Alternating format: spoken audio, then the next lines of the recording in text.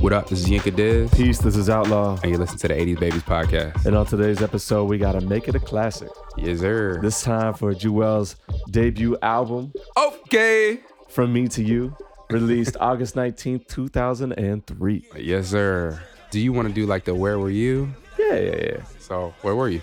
This would be right before my third year in school, which means that the singles probably start coming out towards the end of my second year in school. And obviously by school, we're talking about college here. And this is probably around the time when I started steering away from hip hop music, not with the angst, not with any kind of like disgust, but You were this is just just delving into other types I was of music. delving into other things. So what was going on is during the summer, I would work for my mother's boyfriend, who was an electrical contractor.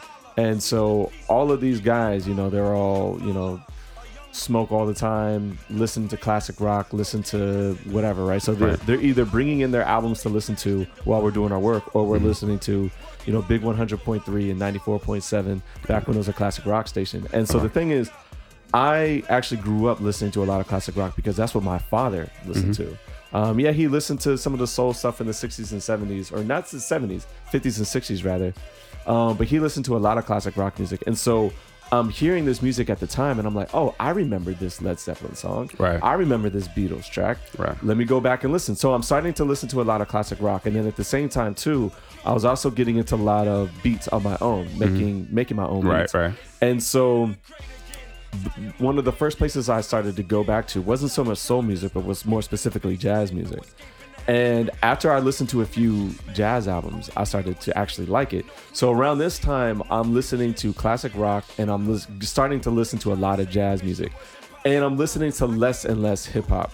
And I'm starting to make more beats on my own. I'm still listening to hip hop, but this wasn't one of those albums that I really digested. This was something that my roommates were listening to, or my friends from New York would listen to. And so, the few of them that had cars, we'd go to the parties and I hear something that they're playing and we go to the parties and some of these songs are coming on. You're DJing some of them. So that was pretty much all I got from this album. But I do remember the whole Dipset wave was a really, really big deal. Yeah.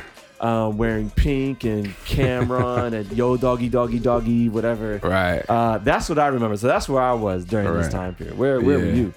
So I'll take it back a year earlier. Okay. I'm a freshman in college. Right. This is coming out at the end of your first year. Well, this actually came out my second year. At the beginning of the second year. Right. But I'm taking it back a year because I'm a freshman in college. And the single Hey Ma comes out. Yeah. And at the time, it just was talking about what we thought our life was, right? Like we're first years in college. We're trying to holler at girls. He says, I'm 18 and live a crazy life. I'm 18, I'm living a crazy life. I'm Jewel's. Yeah. So yeah, he spits his verse on I think, was he on Oh Boy or he was just in the video? He was on Oh Boy. Oh Boy, and then also Hey Ma. Yeah. And that's kind of our introduction to like really Jewel's, I guess. Yeah. I guess you also had Diplomatic Immunity, but we're kind of excited about hearing more from Jewel's. Like, who's we? We folks that love hip hop. I don't know. I liked. Okay. I was in the minority in that I thought that Cameron was overrated. I thought Computers, Putin, and all that stuff was whack. But I thought that Jewel's guest verses were all shining verses. So I was a fan of Jewel's himself. And so I wanted to hear what his album was going to sound like. That's fair. Fast forward to August 19th, 2003, Jewel's album finally comes out. And so I'm a second year in college. I remember I had some course, and I think you might have taken history of jazz. I took history of African music. I was actually told not to take history of jazz, even though... Yeah, I heard it was hard.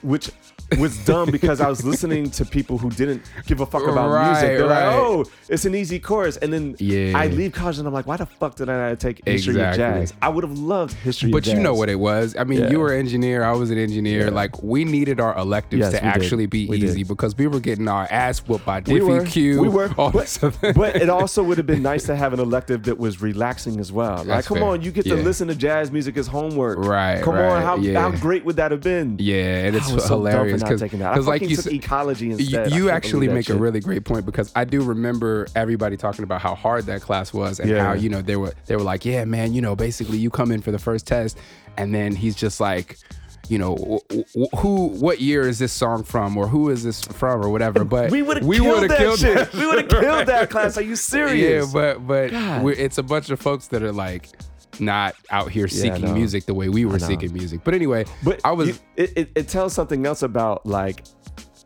the fact that maybe there's certain opinions we should not have respected about music. And maybe it was the same people that tell us, "Oh, don't take history of jazz." Anyway, go ahead. Fair, yeah. But so I took African music, or history of African music, whatever that was, and so I just remember that distinctly, because I was in this class with, and let me just go ahead and shout old boy out. But I was in this class with Brian. He had a website called Hip Hop Game, which was popular at the time. So DJ 730, he was a blogger before blogs was really out like that. Okay. He had a hip hop website called Hip Hop Game that he was one of the founders of, and I remember. Is it still out?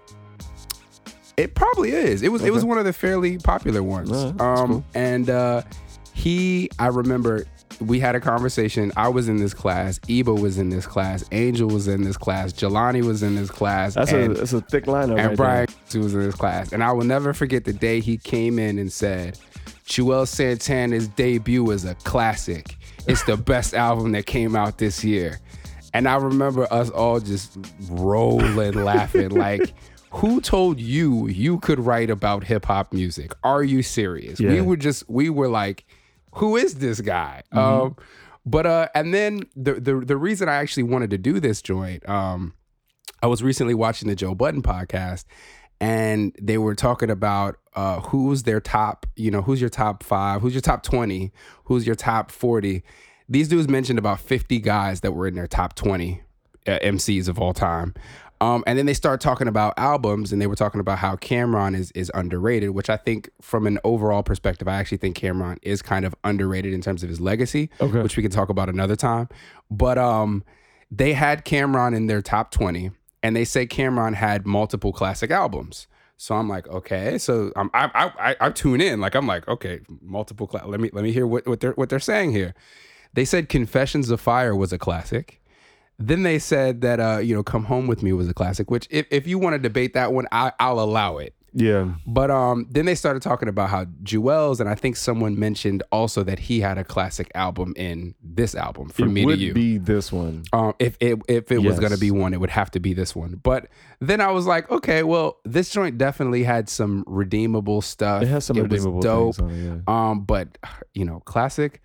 Let's see if we can make it a classic. Well, we should. I want the challenge. And with that, I remember when we first started this podcast. Yeah. And I was explaining it to Panama because I wanted him to come on and feature with some stuff.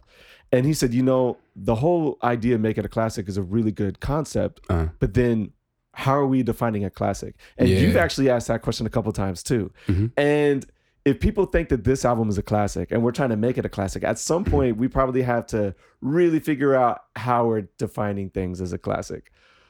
Just because, look, I'm not from New York. I'm not from Jersey. I'm not from the tri-state area. And even though a lot of my hip hop listening experience is biased towards New York, I think that there's like New York, and then there's like New York, Harlem, New York, right? And like, I'm not about that. I don't recognize that. Okay.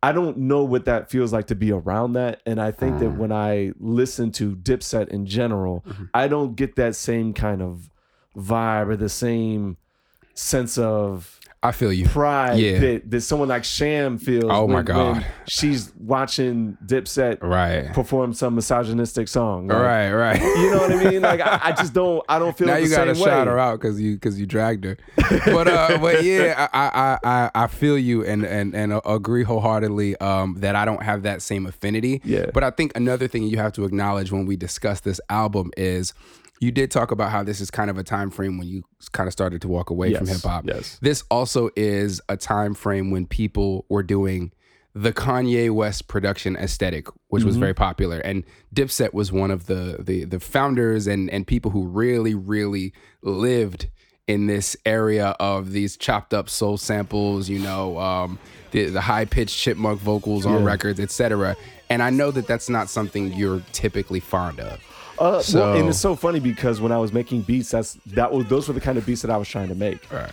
In fact, there's a few records on here that I know that my friends would have wanted me to make. Like when I was messing around with Acid and I was messing around with samples. He's talking about production software, by the way, not the drug. Yes, thank you. All right. I didn't even think about the drug. You're right.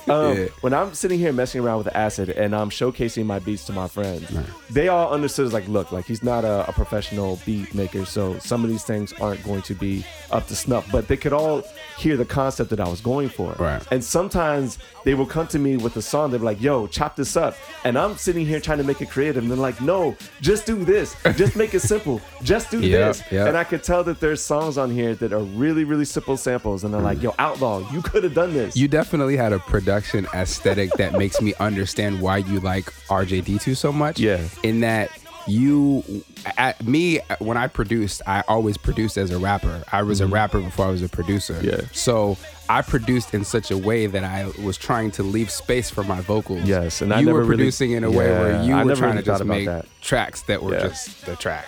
Yeah. But we got way on a tangent here. So we talked about the Where Were You? You want to talk about critical reception? Sure. I think that, look, if you liked it, you loved it. And if you were indifferent, you were just like, okay. I think that if you were indifferent, which I was, you recognize that this was a movement. This was a wave. And there were several different waves coming out around this time. Yep. The Rough Riders wave was dying out. Right. Even the Rockefeller wave was kind of dying out too, in the sense that there's two different sides of Rockefeller. Right. There's the side that Dame brought in, which is the Dipset, which was not Jay-Z's decision. And I'll let you talk about that a little bit more if you want to, because I don't know all those details. Sure. But you had like Jay-Z is starting to realize that, you know what? These label mates aren't working for me. You know what I mean? Like, he probably loves Beanie Siegel. He probably loves Memphis Bleek. And they were coming out with some more stuff. Right. But I think that this is around the time where Jay-Z realizes, like, you know what? Like, that's just not really working. Right. So he's bringing up Kanye. But look, the Rough Riders wave is dying out. The G-Unit wave is coming up. The Dipset wave is there. And I want to say... South. The South in general. Yeah, because then you start getting everybody. You start getting, Manny Fresh and Birdman, they're staples. Wayne is starting to become a staple. You've got, Pastor Troy is still doing his thing. Shout out to Pastor Troy. You've got... you got to mention Lil Jon and all. Exactly. I was just about to get there. Lil Jon, Yin Yang Twins. What's Andre's cousin? The Youngbloods. Thank you. Like, there's a whole Dirty South wave that's starting to come up too. Right. Jazzy Faye, Lil Jon production, like, those are the waves that are coming in, and this was one of those moments. Right. This was one of those waves. Agreed. I think you captured it pretty well. Right. We're in a climate where, I don't know. It's like. Usually, I think there's multiple different times, like when Biggie and Pac first passed away, and then we kind of got the rise of like the DMXs and the Jay and everything. Like, this is another time where it's like kind of anybody can seize it because there's just so much change in the game. Jay has kind of gotten to a place where he's telling us every summer he's going to retire, right? Like he's on top, but he's not hungry like these other movements are that are there. He's kind of a little bit playing the executive role. You have the fissure in Rockefeller where you got State Property over here, Beanie Siegel and all his Philly cats that are kind of the new young boys under Jay, and then the Dipset that are in Rockefeller, but they're kind of they're their own thing. They're like clearly their own thing. They're like, we doing our own thing. It becomes beef later, but at this point in time, it's not beef. It's just we doing us, y'all do y'all. Right. Like you said, G-Unit is up there. All these different things are there. And we should also mention, this is right around the time when Jay-Z did his thing with R. Kelly. And R. Kelly was killing it now. I think that was like the next year, or was it this year? It was around this time frame. R. Kelly had released his double CD, the R, before this. But this was around the time when he started doing like Ignition and all those things like that. Right. Because I remember Chappelle Show, which was big around this time. They had those Ignition skits and everything. Yeah. But look, that's not a very popular name. We don't need to get into it, but we just need to remind y'all he was huge. Oh yeah, he was huge at this. I mean, time. he was killing everything. He had like he was writing for other R&B artists. He was killing it. But yeah, so this record, like you said, this is around the time when people are kind of riding the different waves. If you're into crunk music, you're down with everything going on over there. T.I. is also coming up, who we'll talk about later. And then he's on this album. He's on this album as well. And then these guys are in. And so we also have talked a little bit about how, we went to UVA and UVA had kind of its own contingent of New Yorkers, and they were rabid Dipset fans. I mean, people pretty much thought they were in Dipset that went to our school. And so, I remember that heavily, is that they were just thirsty for anything Dipset put out. I mean, Dipset would put out a freestyle and they're all saying it, a mixtape, a skit, just anything, was just Dipset fever. And I guess you as well, we're not on the bandwagon. We weren't and in I the should Dipset piggyback off of that point. It actually would have been really interesting to have one of our New York friends on this episode. And there's several that we've even shouted out in the past that would have been great features for this.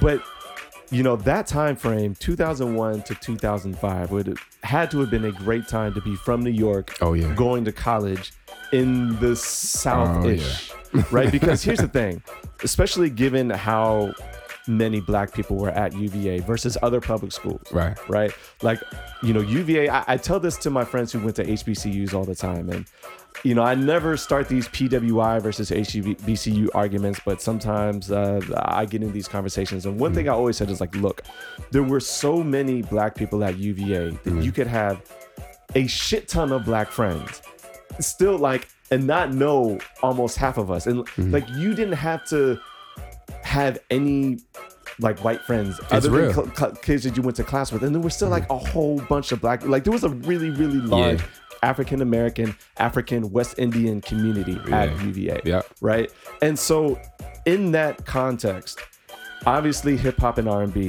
that's the music. Right. And so in the 90s, yes, there was, West Coast definitely had their thing, and you had Outkast in the South, but really, 90s hip hop was about New York and West Coast, in my opinion, getting in there when it can fit in. But so you have all of us who grew up on Biggie, on Tupac, on even the Ruckus era or whoever, or Wu-Tang, whatever. So that's where we are going into college. So we still have to debate hip hop music with the New York cats. Right. And so it's that's where they're from. So they kind of feel some ownership. Then we come in and the first record is Blueprint, which is crazy. Right. And then you get this whole wave as well.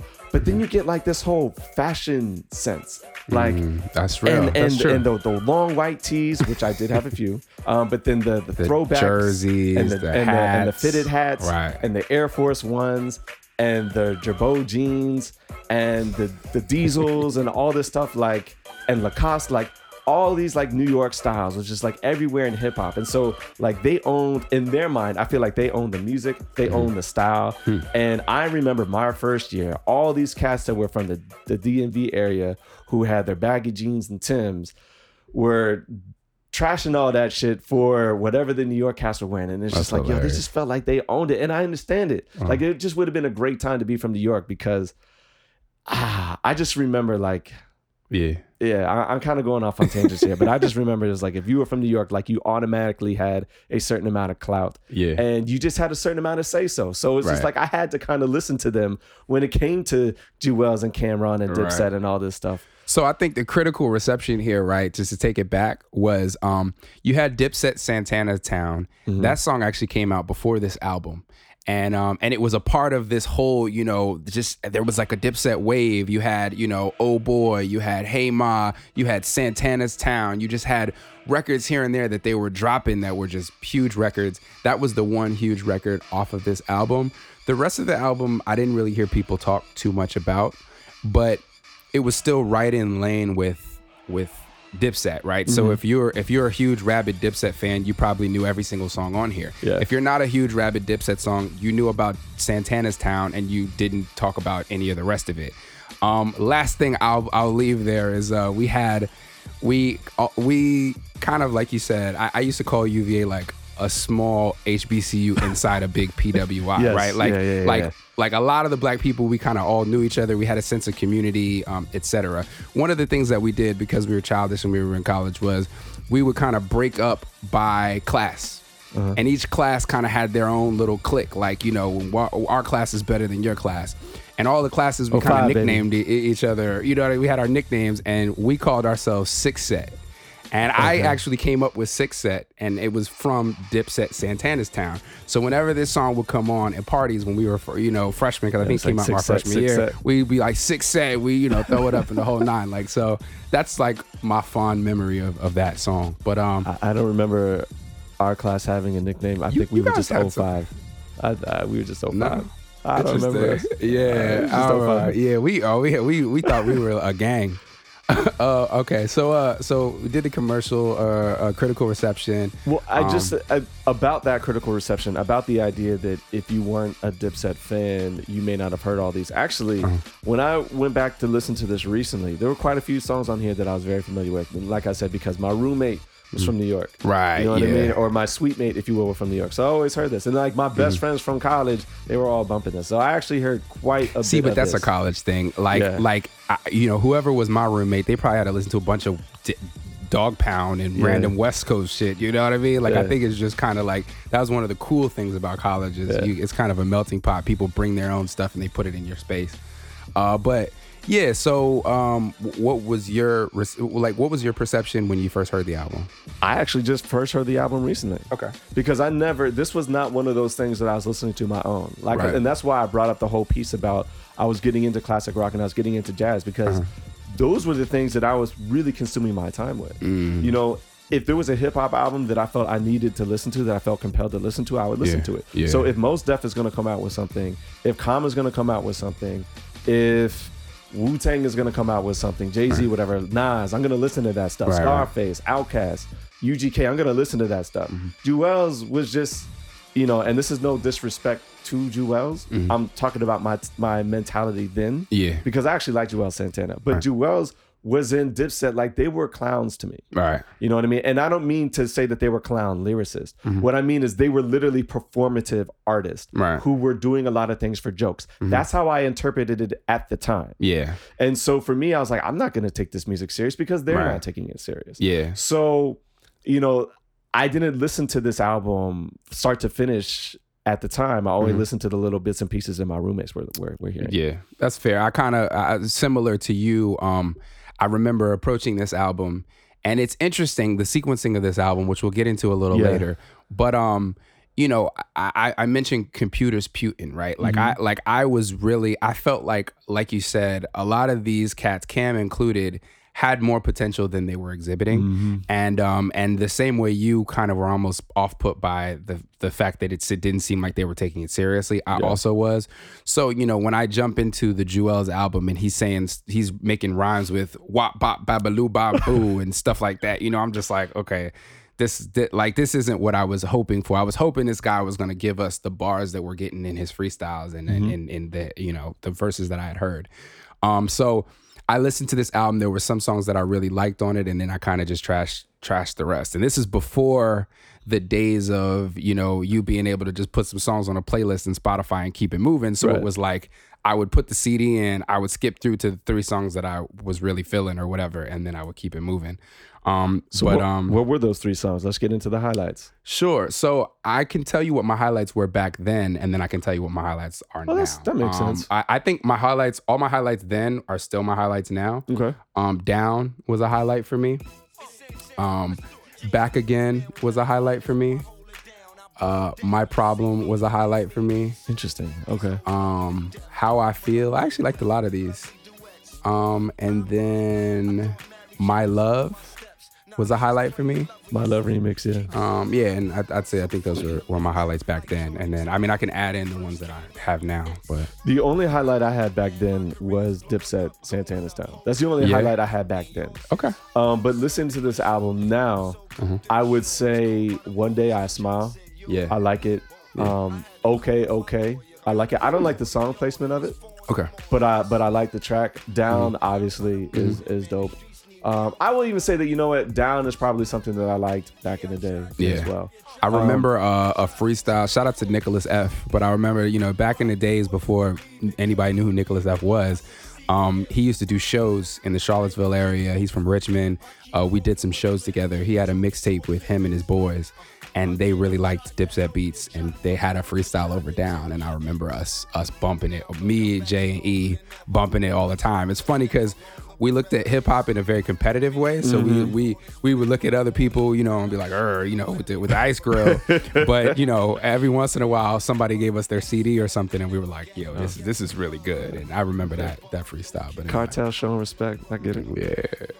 Yeah. But other highlights, I would say Squale. I like Squale. I like My Love Remix. And yeah, those are probably my highlights. Cool. Did you want to do some lowlights? Yeah, I could do some lowlights. Okay. Yeah, I definitely do some lowlights. So Monster Music.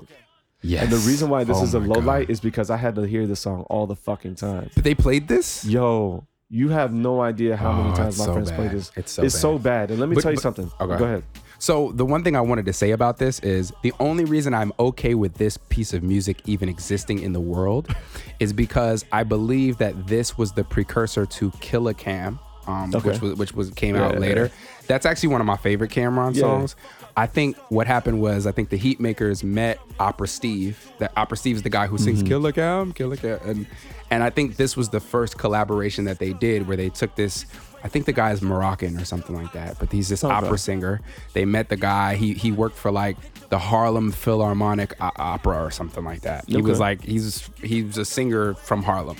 And they, got Dude to sing on this song. And then later, he sang on Killa Cam. So maybe this trash song was the song that we needed for them to get their first, little romp out. And then they could, really put it together like Voltron for Killa Cam. I think that's a fair assessment. Yeah. That's a fair assessment. What I will say about this music, about this song. So first of all, I understand why this song is a highlight for some of my friends. Well, at least at the time it was. Just because it says Dipset on it? Yeah, it's just, I get it. I just don't think it's a very good song. In fact, I think that if you complain about a lot of the bullshit, dumb music that we hear nowadays, like from the Yachty's or the Kodak Blacks or whatever, but you liked this song back in college, your opinion on anything, literally anything, is the sky blue? Is oxygen necessary? Is water necessary? Your opinion on anything is null and void. Like literally, I don't respect anything you have to say. Right. Because this song, you're talking about this song as a precursor to another song. Right. In my opinion, music like this was a precursor to a lot of the dumb shit we have to put up with nowadays. A lot of the ideas is like, I can just make a silly song and it's kind of catchy, but it has no musical quality to it. Right. But like, we're all enjoying it. We're all laughing at it. So we're going to laugh at it together and we're going to tell you that it's so great and we're going to play it all the, you don't have no idea how many times I had to put up with this fucking song. It's kind of like what you're talking about is kind of like that Looking Boy song. You a something looking boy. You a something looking boy. Remember how that like actually became a single and it like, I think the single actually went platinum. I don't remember this. But you do remember the song. It's like when did it come out? Maybe 06 or something. It was like I'm shaking my head. I was fully in Nina Simone by that point. People making the dozens, but it was a song. So he's like, I know you wanna leave me. Temptations looking boy. I actually have never heard this. Oh man, but anyway, it's like you said, people who just have no musical appreciation at all, and so anything that's even remotely entertaining to them, that becomes what's good music, right? Because it sells. You know what it is? This music was fodder for the trolls. That's exactly what it is. Because I think that I had certain friends in college who knew that I hated music like this. And because they didn't mind it, like they would play it and then they would get up and dance and all this other shit. You know what's the saddest thing about this song? If you listen to it till the very end, there's actually a part at the end where the whole beat drops out and it's just Opera Steve and he's harmonizing. He sounds good. Like that tells me that this could have been a good song. Probably. But they just made some lazy shit where they just took it and then just threw the same bass line that they always put in the same conga drums. I was just like, oh my God. And I'm not sounds knocking, like 05. I'm not knocking Heatmakers. I like Heatmakers. Actually, I have a lot of respect for them. I just think that this is not a good song. Right. And my, I guess, visceral reaction to this song is less about the song itself and about how much I was forced to listen to this when I was in school. So any more low lights? So I'm not a big fan of Back Again, but the odd thing about it though is that I actually like the guy's voice. I do too. On the hook. I really like his voice. I just don't really like the hook and I don't like the song. But hilarious. His voice is really good. This man said, I'm raking in silly dough, mini O's like the cereal Cheerios. I was like, seriously, sir? Yeah. No, I like the song, even though the raps are kind of corny. So how I feel, the only redeeming thing to me is that it's short. Okay. If this was a full, 3-4 minutes, I'd be like, yo, I can't handle it. And the reason why is because of placement in the track list, right? Yep. This around the time where we get to How I Feel is around the time where I'm like, yo, like I need something to break up this monotony. Yes. And so at this point, How I Feel and my negative attitude towards it is probably more the result of just where it's placed on the album and just everything that comes before. Man, because I think on its own is probably okay. Sequencing to me is a low light, but anyway, I'll let you continue is yours. a low light. And in fact, when I do my Make It a Classic, sequencing is going to be a very big thing. Right. Why it's funny, like I think that when you listen to this album all the way through, Why is another one that's just not very great. But if you just listen to Why fresh, it's not terrible. Right. But I think I probably wouldn't include it on the album. Wherever I Go is not a low light. I'm actually going to keep it on the album, but I'm going to make some changes. You got to mad it. low lights, bruh, for something that people are calling a classic. So Let's Go to me is a fucking low light. I can't, like, first of all, look, I love Marvin Gaye. Let's Get It On, I recognize as a classic. It's not one of my favorite Marvin Gaye songs. I don't dislike the track, but it's not one of those Marvin Gaye songs I could just listen to over and over and over again. You have it once on the playlist and I'm good. I want to hear a different Marvin Gaye song. Yeah. This song, Let's Go, is another one that is a horrible, horrible piece of music. This was my biggest low light when it came out. It's trash. And yet I had to listen to this song all the fucking time. Again, I had to listen to this. And look, I'm not trying to trash the Heatmakers, right? But I think that there's too many Heatmakers beats on here. Yeah. They don't have enough versatility in their music to provide the skeletal pieces of your album, in my opinion. Right. And this was just another one that was silly. It was fodder for the trolls. And they're like, oh, it's a Marvin Gaye sample. And some people were even doing the little Hey Ma dance to it. And it's just like, it's just not a good song. It's not a good song. I don't like it. And I think it's trash. Okay. Is that all your? So those are the lowlights. But that being said, there's some other songs on here that I would take out. We'll they're get not necessarily there. lowlights. We'll get there. Yeah. So let me get my lowlights in before we get there. Yes, please do. So Let's Go was my biggest lowlight at the time. I'm so glad that we agree on the two main lowlights. I'm so glad we agree. I want to put you guys in my mind frame. Even though I like my West Coast stuff, I'm loving DJ Quick. I like the Rockefeller movement and everything. I'm still kind of a ruckus kid. I think the same way your, hip hop compass kind of was defaulted to Wu-Tang. And still, but I still had love for the tribe and the ruckus and the common and the roots and stuff like that. I think my geographic north was the ruckus sound. Like to me, like that's what hip hop sounds like. Yes. And so Let's Go to me was the beginning of hip hop that didn't have rules anymore. In that, like, to sample a record that's so popular and so recent that it's just like, and then like to not even like just chop it up, like it's like you're literally just rapping over a classic like R&B record. I was so angry at this record, and I remember having this album. I think Ryan burnt it for me. Okay, and I had this CD, and I remember DJ Ryan. Yeah, DJ Ryan. Shout out to Ryan. And I remember me, Omari, and this dude Mike. We went to Miami for spring break, and I remember us putting this CD on, and Omari just flipping to this track over and over again, and it's just me just being like, "Oh my God, I'm so angry at this." So that's why it was such a low light for me.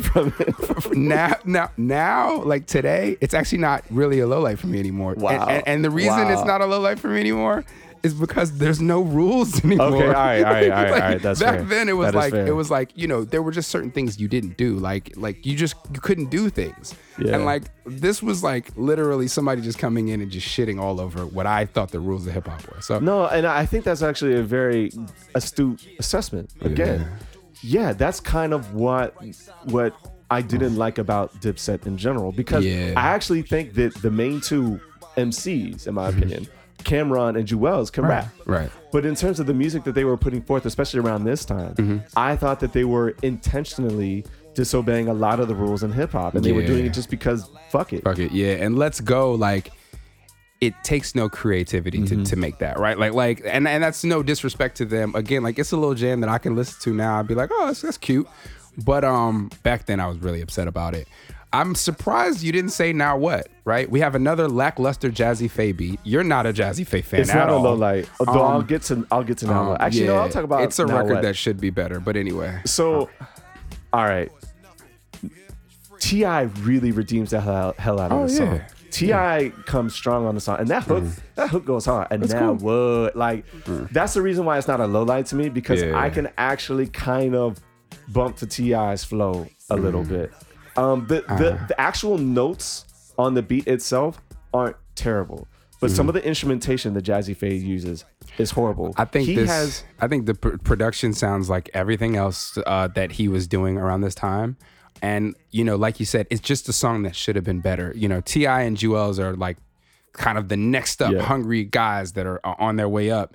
And then we get this like really basic ass Jazzy Faye beat. It's a song that I'm actually going to keep on the album. I'm just going to probably spruce it up. But like I said, some of the instrumental choices that they use are really, really poor. And in particular, if you notice, if you listen, and when we do this segment on the podcast, I'm going to cut out my vocal and I'm just going to play the beat. You're going to hear that there is an instrument that they're using that literally sounds like a fucking fart noise. Like when you do when people try to imitate a fart noise, they go, there's an instrument they use, and it's throughout the whole fucking song.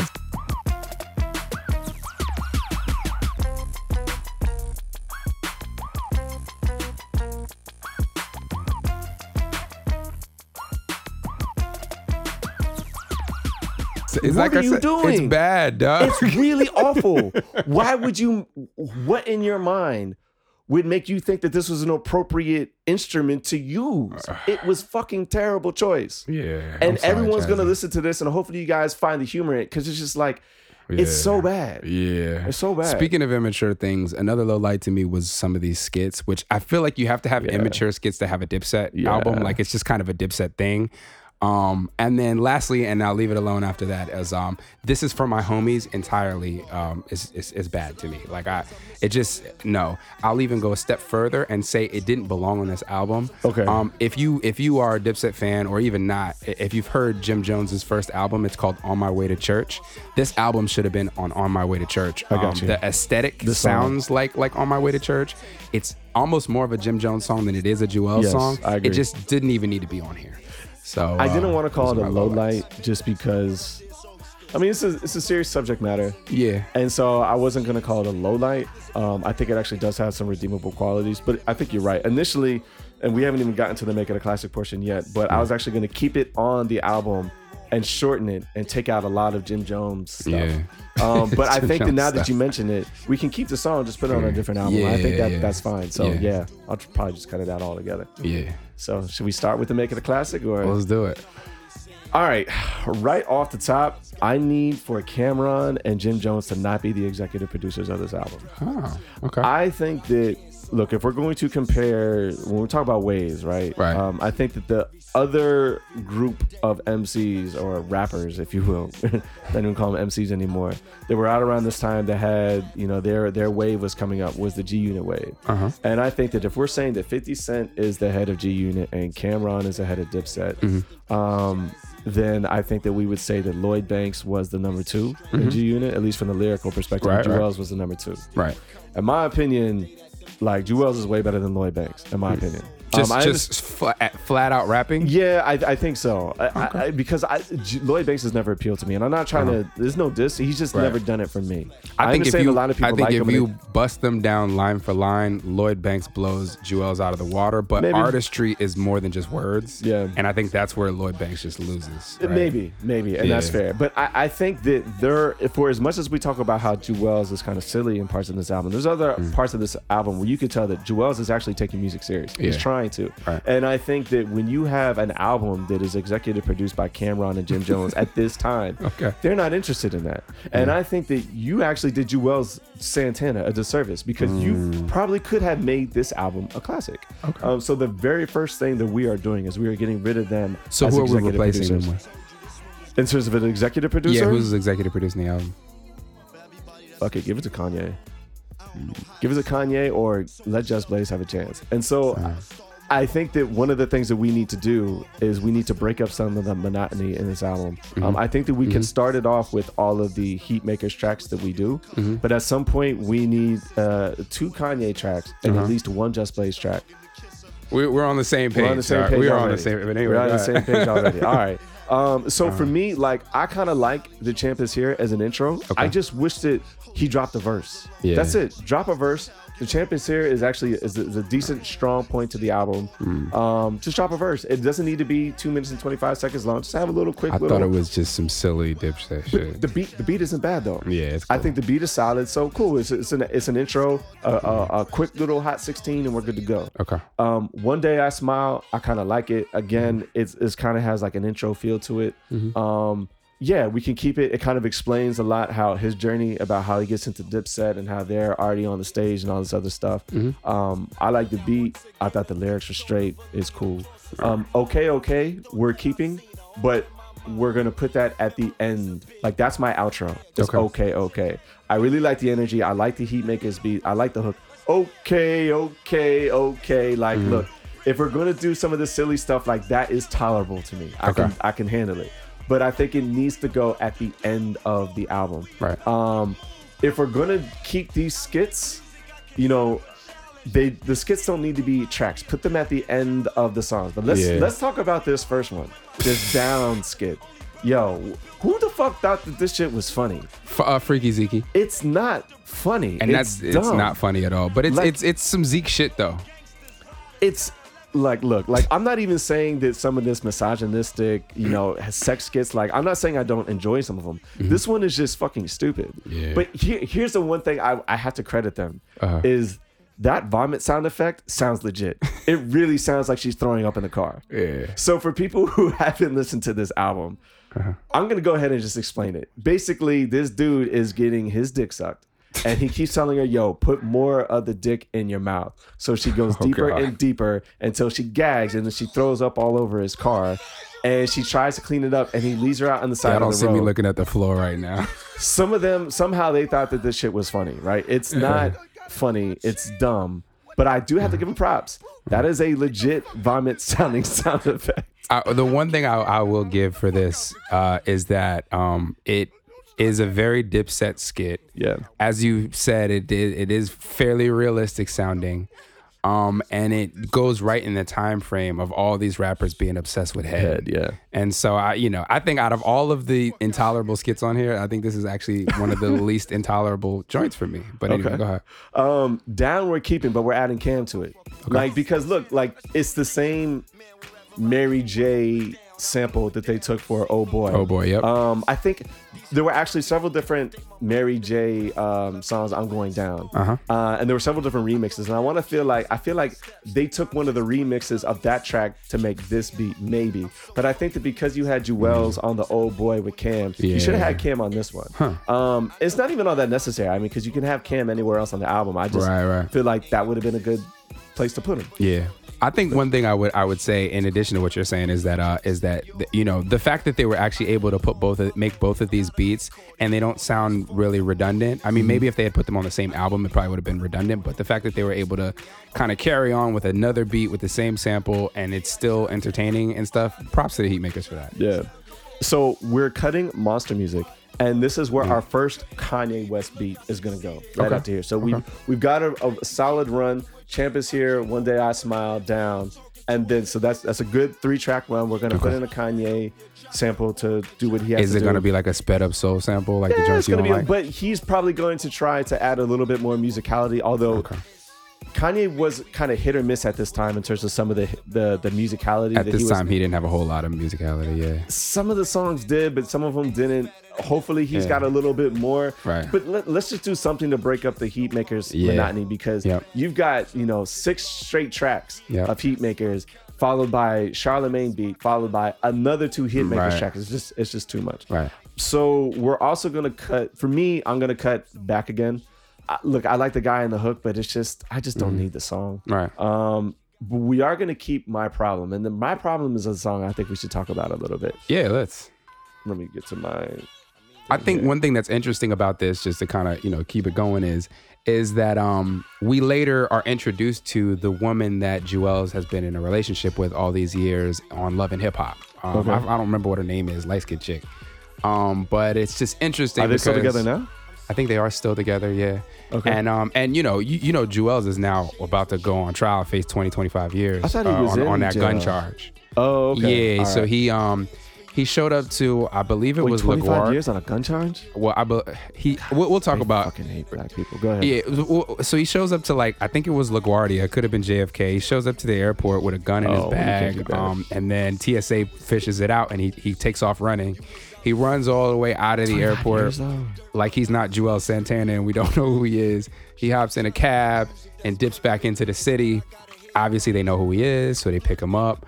The thing about Juelz that I think a lot of cats don't know is that he had priors. Like, he had a really big situation that happened maybe 10 years ago where he basically got bagged on weed charges. He was selling massive amounts of weed out of his crib in Jersey. The issue was that the crib was right next door to an elementary school. And so it was in a school zone. And you know how you get mandatory multipliers for selling drugs in a school zone. From what I heard, his mans kind of took the brunt of the charge. So he ended up getting probation, and his man is doing a bajillion years on the charge. But I think if he had no priors, maybe this gun charge might have been lighter. But now he's facing 20-25 years on this. Sorry to hear that, Juelz. That's gotta suck. Yeah. But that's I don't actually want to judge the man, but we got to make better choices too. Yo, but the wild shit about it is that's a scene from Atlanta. Oh, from the show Atlanta. Exactly. Yeah. That's what I was thinking. It's what really happened in Atlanta. But anyway, so we're introduced to his relationship. This is a domestic violence song. Yeah, which you don't hear that much of. Not at all. RZA has a song about domestic violence. I think it's actually called Domestic Violence. Okay. But you don't hear too many people talk about. Is he being honest? Did he really beat up his woman? I think that's something that really happened. Yeah, he talks about being in court and the whole nine. So from two sides of this, let's just say it's just a song, and let's say it actually some of the stuff really happened. If it really happened, and he's really has domestic violence issues, the fact that he's going to talk about it, I kind of respect. I super respect it. Because I think that it's nothing to be proud of. Yeah. And it's nothing to champion at all. But I mean, how many times do we not hear from people that we want to hear from? At least it sounds like he's willing to face the music. Man, I tell you what, it's a really real song. He talks about how her brothers are looking for him, trying to fight him. He talks about how it affects her and how she seems so hurt by it. He talks about going to court and her pressing charges, and how he doesn't blame her for pressing charges because he doesn't want to glorify or pardon what he did. I mean, to me, this is one of the stronger songs just for the subject matter. Yeah, for the subject matter, yes. As a song itself, music is okay, but I mean, I think that this is one of those songs where the music doesn't have to be great. Yeah, lyrically, I was impressed. I think it's an important piece of the music of the album, and it's obviously something that we need to keep. Right. You just don't hear that this much. Not at all. So that's fine. How I feel initially, I was going to cut it, but I think that we can actually keep it because of how short it is. Yeah. And I think that because we've kind of broken up the monotony a little bit by adding a Kanye track in here and removing monster music, and in my opinion, Back Again, How I Feel is fine. But we are going to get rid of Why, just because I don't think that we need it. Yep. Wherever I Go, we're going to keep, but I kind of like this track, but I think that it needs a powerful horn section on the hook. So it's like wherever I go, there are horns there. Yeah, but it needs to be power. Like I want like a brass section. Because I think I heard like it sounded like a muted trombone. I don't want something muted. I want loud instrumentation on this, at least for the hook. So that's what I'm doing there. Dipset, obviously, this song is fire. We're not going to change anything about it. Maybe we can remove the skit altogether or put it at the end of the Wherever I Go. But oh wait, no, this is the one. So this Dipset skit, this is the one where Freaky Zeke is like, "Hey bitch, who's that? I'm gonna be in Dipset." No, this one is gone. Gotta go. This one is gone. This one is you're right. It's worse than the down skit. Squale, another one, another skit where he's talking about. This skit's got to go too. Wasn't this the one where he was just saying that the cops were coming? Are you the police? Are you the police? Something along those lines. But Squale is a song that I like. So we're gonna keep it. Raindrops is a song that I like, but here's what I had to say about Raindrops. Right, when I first hear the hook, I thought that this was going to be another clown song. And then the hook continues and you're like, oh, he's actually talking about something serious. But I thought that they were going to do something that sounds all sentimental, and they were going to do something ironic by shitting over the subject matter. The simple fact that I thought that that's what this song was going to be is very telling about this album in general. You know what I mean? Because I fully prepared to hear them do something ironically funny in their minds. But it's not. It's a good song, so we're obviously going to keep it. My Love remix, keeping it. I even like Jim Jones' verse on here. That track is dope. So this is actually Heatmaker's kind of done right. You know what I mean? So we're gonna definitely keep it in that regard. Let's Go, we're getting rid of. Now what? I'm not getting rid of it. Like I said, just make the beat a little bit better.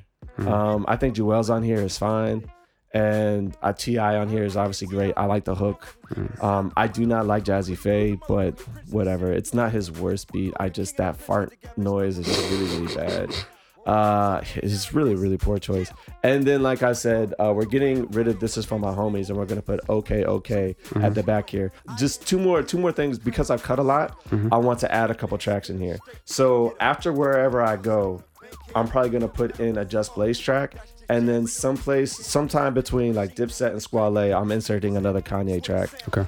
And that's pretty much what I'm gonna do. Is it a classic?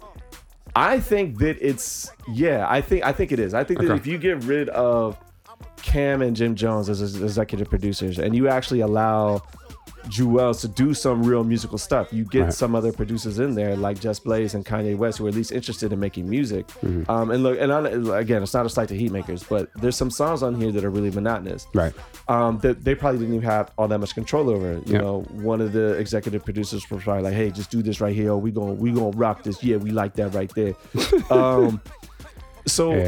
I think that if you make this a little bit more musical in certain places and you allow Jewel to take it seriously, I think you actually would have had a really good piece of music. Dope. One thing I will say about the executive producers on mine is that I think that Jim Jones actually doesn't get enough credit as an executive producer, in that, I think at this point in time, Jim Jones is still this kind of hype man that's in the background and nobody really knows. But one thing that a lot of people didn't know is starting from Cameron's earliest stuff, we're talking Horse and Carriage, Jim Jones was sitting behind the directors of their music videos, and he was learning how to direct. And everything from Oh Boy going forward, Jim Jones was the director of every Dipset music video. Oh, was he? Cool. He's somebody who, I think he talks a lot, and I think he likes to carry himself a certain way, and that way makes people think he's less intelligent than he is. I thought he was. I think stupid. Jim Jones is really smart. Yeah, I've never questioned his intelligence. Yeah, and I think that I actually think he understands music more than other people. People think he does. And I think the fact that he understands music the way he does is more of a testament to his career as a musician than his talent. I don't think he's a talented musician. No. I don't think he's a good rapper. No, I don't. But I think he makes up for that in acumen and charisma. I would agree with that. I don't have anything to counter that with, other than just the fact that one of the things that's frustrating on this album is that you can tell that they don't care about some of that stuff. Yeah. They don't care about making good music, and it's frustrating because there was some good potential on here. So I think I put Jim, Dame, and Kanye as the trifecta of executive producers on this album. All right. I can get that. I think maybe I felt this was more of a redeemable album in terms of what was already here. I, in addition, added a Kanye beat and a Just Blaze beat. There we go. The Just Blaze beat is very important. Obviously, you know I'm a big Just Blaze fan. Of course. But you should be a big Just Blaze fan. But I think one of the things that this album lacks is a strong second single or second hit song. Okay. And I think Dipset Santana's Town was big. It had Cam on it. Yeah. I think at the time, they benefited just as much as they rebelled from their Rockefeller association. In that Rockefeller was such a moving freight train that they were able to piggyback off other people's singles. So when records like Rock the Mic came out, even though they weren't on Rock the Mic, they were on Rockefeller. So it was like, you know, it's still their momentum like continued on, right? But they need like a rock the mic on here, like a record that's like just all the way far away smash. You know, Freeway had the record with Petey Crack on it. You know, I want. That's the Just Blaze I want, right? Like I want something that's like you hear the song just immediately. You gotta see Outlaw's face, like it just lit up when he heard the song. It's a staple. Yeah, it's like a staple. They need a record like that on here, to where when people remember this record, they remember it like, oh, that song. You know what I mean? So that's what I want from Just Blaze. But like I said, I think the biggest detriment to this album is the sequencing. And so I started out by kind of trying to take a stab at what the first 5 songs were going to be on the record. So this is where you're going to now disagree with me. That's fine. Track 1 is now Let's Go. Oh, wow. And I'll tell you why track 1 is Let's Go. I wasn't expecting that. Track 1 is Let's Go because Dipset, as you said, was defined by the fact that they said fuck the rules. Right? They were like, look, we don't care. We're just going to bring you straight energy and you're going to love it. We don't care what you're supposed to do. We don't care about hip hop. We don't care about New York versus the Dirty South. We don't care about any of that. We're going to bring T.I. on our record. We're going to do all this stuff, right? Yeah. They had a song called Crunk Music on their album. Like they were doing stuff that New Yorkers were not doing. And I think that they almost don't even get enough credit for that, right? When the Jays of the world later he kind of, I guess accepted it. And then here and there, he had the record with UGK and stuff like that. But Jay kind of turned his nose. Biggest records of his career. But he kind of turned his nose up at like I feel like the gatekeepers of New York hip hop kind of turned their nose at the South a little bit. And I'm not sure I agree with that. And I'm not sure if I agree with that at all. I do. And I think Cam, this is something that Cam takes a lot of credit for. The Dipset were the first people to openly arms out embrace all of the South. The fact that their sound was taking over, they were like, cool, we'll just rap on beats like them. We'll have them on our records. They were like the beginning of this New York and Atlanta like cross-pollination that we got in this time frame. My take from that is that the gatekeepers of hip hop in New York actually appreciated a lot of the quintessential Southern artists, right? So they liked Ghetto Boys, they liked UGK, they liked Outkast, they liked Scarface, they liked Ball and G. Right. They liked Dev the Dude, and if you want to call the Miami Cats Dirty South, Luke. They like those cats. I think that if they were turning their nose to anything, it might have been Cash Money and No Limit specifically. Maybe, I think now. So now one of the biggest rappers from New York sounds like he's from Houston, right? Like A$AP Rocky. Like this cross pollination of New York's supposed to sound like this, Atlanta's supposed to sound like this.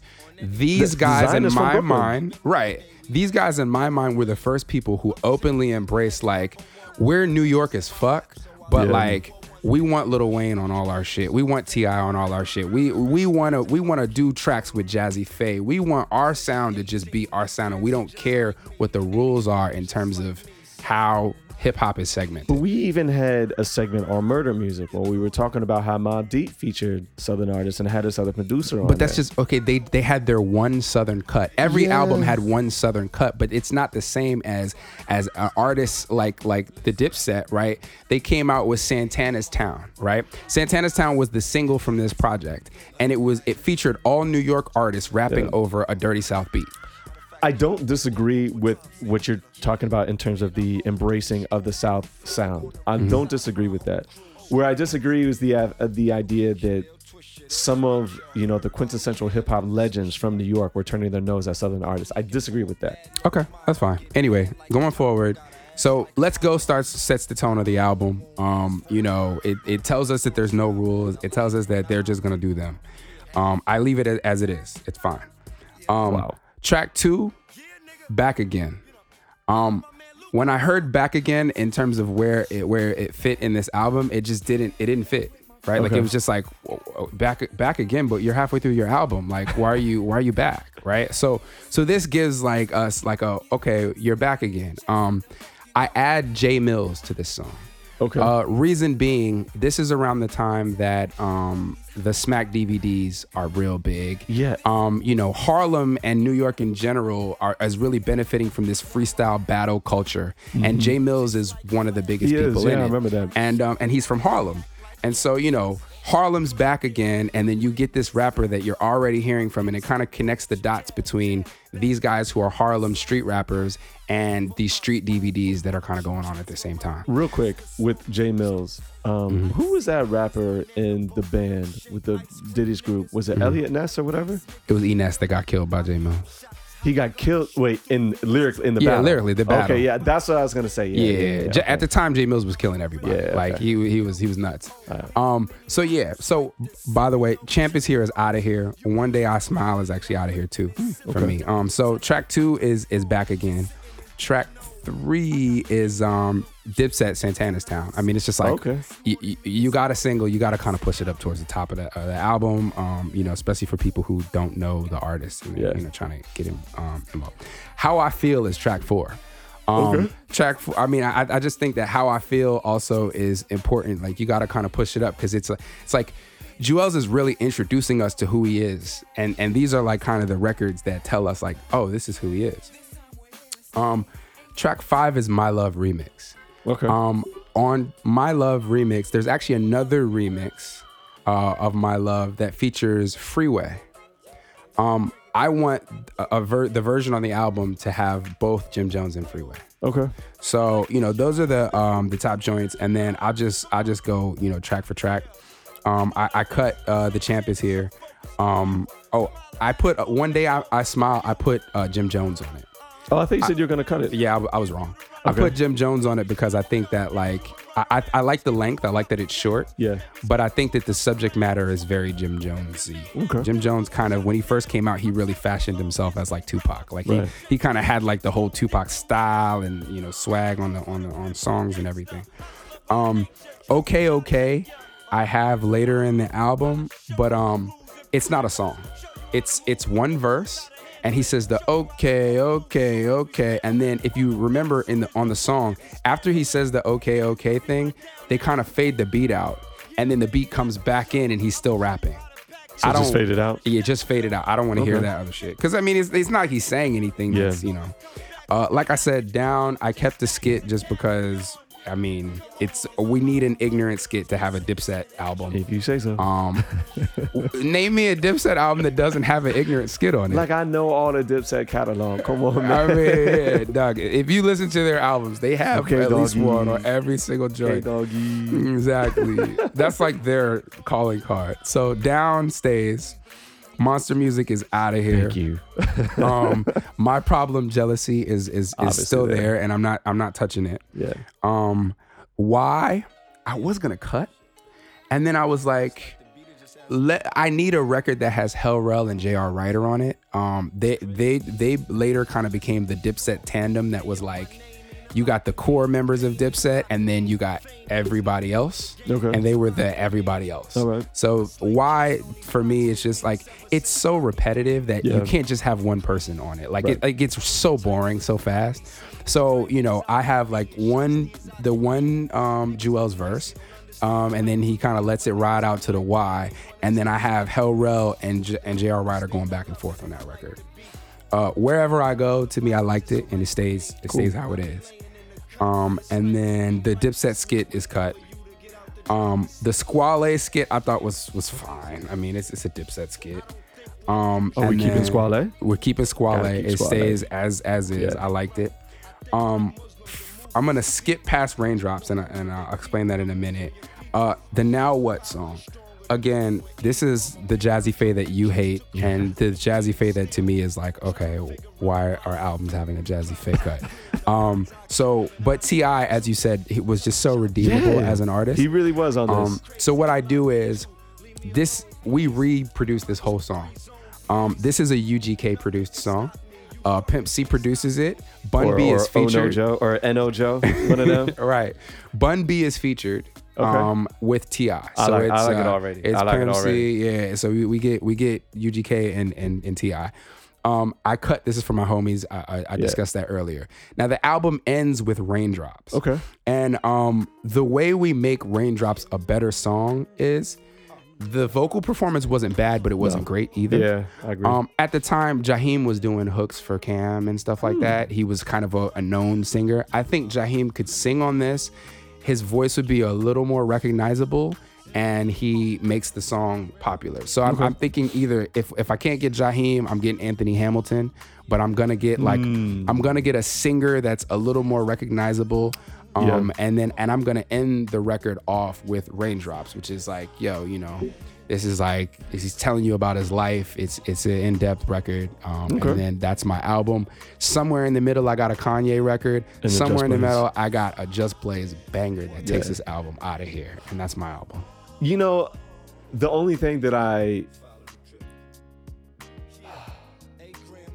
don't like both Let's Go and Back Again, but the rest of the album, the rest of what you're talking about, I mean, I think you got a lot of good stuff in there. Yeah. We have a lot of the same ideas, but I think we definitely disagree on those two.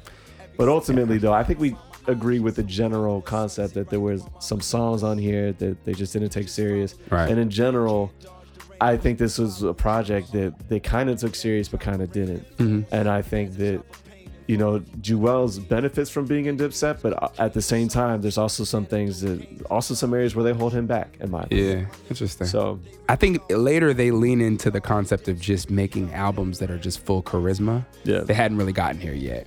When they decided Jim Jones was really going to come out, they were like, we're just gonna lean into this. We're ignorant, and we just do, you know, charismatic shit, and people like it. Yeah. So this is somewhere in between. Oh, the one other thing that I want to add before we get out of here is I added a song that was on a mixtape but never came out on an album.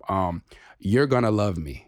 So I don't know if you remember, but around the same time that they did the I Choose You sample before it came out with International Players Anthem, they also did You're Gonna Love Me from Dreamgirls. They're not the only ones who did that. The original. There's several people who sampled that. The first people that did it, in my mind, were the Dipset. Joel Santana had a song called You're Gonna Love Me. It appeared on mixtapes, and he killed it. And it's with the original You're Gonna Love Me from Jennifer Holliday before it reappeared with Jennifer Hudson. So I just want to highlight that song. That song was crazy. It killed the mixtape circuit.